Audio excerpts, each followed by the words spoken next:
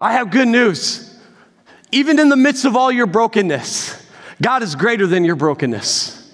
And you got to understand that don't allow your brokenness to define you. Only Jesus Christ can define you. Maybe you made those mistakes. Maybe you have the shame and the guilt and regret, but don't allow those things to define you. You are not your brokenness. You are a son and daughter of the King of Kings and the Lord of Lords. That is who you are. Think about some of the biblical characters of our day. Think of a guy by the name of Abraham, who's considered our forefather of our faith.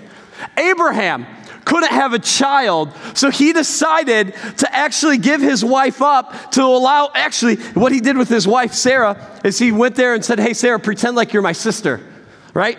How awful's that? And things happened that way. His wife, Sarah, said, hey, we're childless, sleep with my servant so we can have a child. And God still used this couple in a mighty way for our faith today. But God did not allow that brokenness and that dysfunction to define them. There was bigger things. Think of a guy by the name of Noah. Noah and the ark. It was so evil. That culture was so evil during that time. God looked out and said, Noah is the only righteous man alive. But you know what Noah did? Got drunk and got naked. That's messed up. But God still chose him and his family after he floods the earth to save an entire race and says, but you are righteous, Noah. God did not allow that to define who Noah was. It continues on. Think about Jacob. In week 1 of our identity series, we kind of looked at the story of Jacob and understood that Jacob actually wrestled with God. And in fact, Jacob means deceiver, that there are moments where Jacob literally deceived his entire life. He lived in deception, but God still chose him. And through Jacob, God changed his name to Israel and started the 12 tribes of Israel through that guy right there, even though his entire life was all about deceiving people.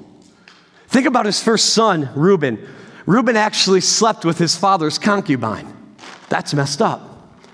But God didn't allow Reuben to stop there. You know what Reuben did?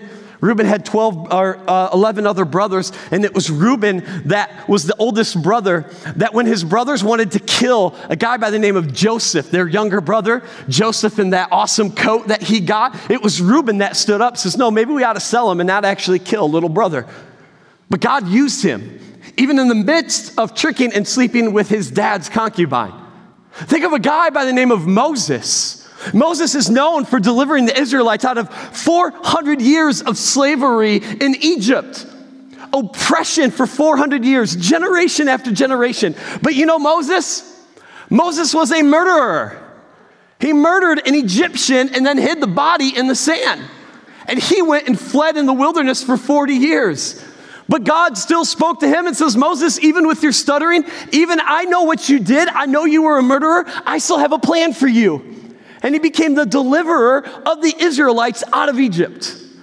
Think about the greatest king in all of Israel's history, a guy by the name of David. You know what was awesome and special about this king? David was known as a man after God's own heart. How many of you men can actually, wouldn't that be awesome to have on your tombstone? A man after God's heart. You know what David did? David had an affair.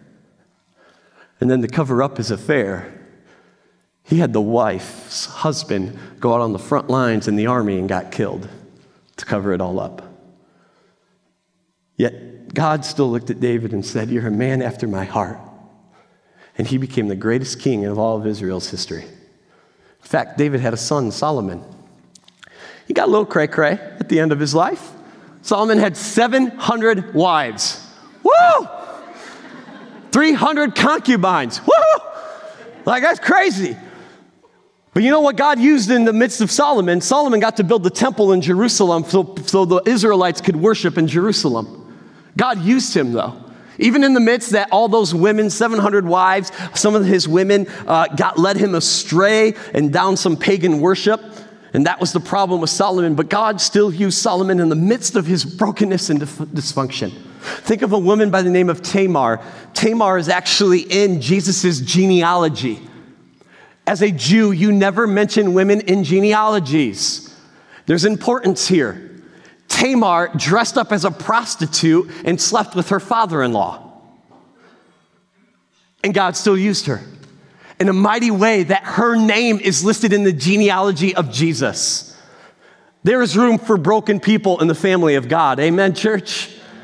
We're not perfect. We don't claim to be perfect. But every day we're waking up saying, God, make me more like you. Make me more like your son, Jesus Christ. Think of Rahab. Rahab is a prostitute in a pagan nation that God uses to help with the spies as they're moving in to conquer the land of Canaan or present-day Israel. And God used that in that moment. Guess what? Rahab also makes the genealogy of Jesus. So you have two women that you never put women in a genealogy back in the day. And you have Tamar, who's dressing up as a prostitute to sleep with her father-in-law. And you have Rahab, who is a prostitute, all in the genealogy of Jesus. Your brokenness will never define you. Only Jesus Christ can define you. It's not done. Think of Peter. Oh, Peter. He's the leader of the 12 disciples. He's probably the oldest. We know Peter at least has a wife because we're told that his mother-in-law gets sick. So we know Peter at one point has a wife. He's the oldest of the 12 guys that Jesus handpicked to follow him for 3 years of his ministry. And Peter, as being the oldest and the leader of the 12 guys, when Jesus is actually on trial, Jesus, before being on trial, Jesus says, you will deny me 3 times before the rooster crows. Jesus is on trial and they're whipping him and beating him. And all of a sudden, Peter's sitting there going, I don't know Jesus. And they're like, yeah, we know you. You were with him. You've got that Galilean accent. We know you were from that region with Jesus. And he's like, I don't know him. 3 times, Peter says, I don't know Jesus. And probably the most touching of all the Gospels, it says, Jesus' eyes lock in with Peter's. And Peter saw the eyes of Jesus, and I'm wondering if he saw some shame and disappointment or something, and he goes out of the city weeping bitterly for what he did. But God still uses him. God then takes Jesus after he's died and resurrected and comes back for 40 days on earth. Jesus meets Peter on the shores of the Sea of Galilee and reinstates Peter, says, Peter, you're going to build my church. You got to go. We got to make disciples of all nations, baptizing them in the name of the Father and of the Son and of the Holy Spirit. He wasn't done with Peter. And in fact, think about this guy, a guy by the name of Paul. We're introduced to Paul as Saul in the first book of the part of Acts. Do you know this guy wrote 2/3 of your New Testament? You know what also this guy used to do? He called himself the Pharisee of all Pharisees, the religious of all the religious.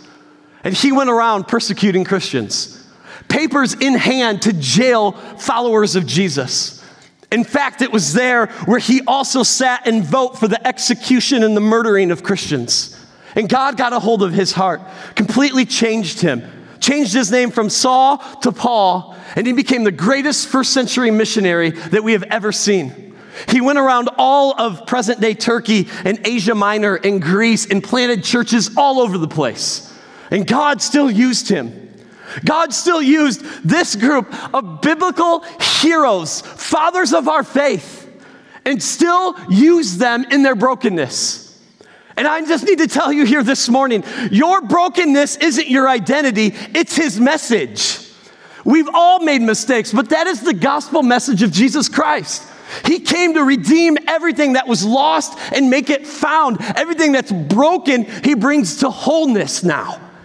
And your brokenness isn't your identity, it's his message. And there is power to our stories of how God works in us and through us. And there is only one way that this actually happens. It's because Jesus Christ brings new life. He brings new life. And we get to celebrate that this morning. We get to celebrate over 30 people saying, I am a follower of Jesus. Jesus has changed me from the inside out. In fact, Paul wrote to the church in Corinth that he actually started. And this is what he reminds those Christians in Corinth in 2 Corinthians 5:17. This means anyone who belongs to Christ, when you've accepted Jesus into your life, that you are a follower of him, has become a new person. The old life is gone, the new has come. Because Jesus brings new life. If you've never put these things together, over here we have a cross that's lit up with the words Jesus. That is, in a sense, our reminder that everything is about Jesus Christ. That's what I would call our salvation corner. That we want everyone to enter into a relationship with Jesus Christ.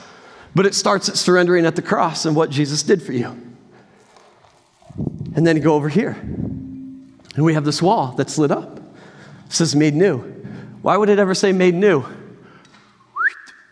Right here. The old is gone, the new has come. You're made new in Jesus Christ, friends.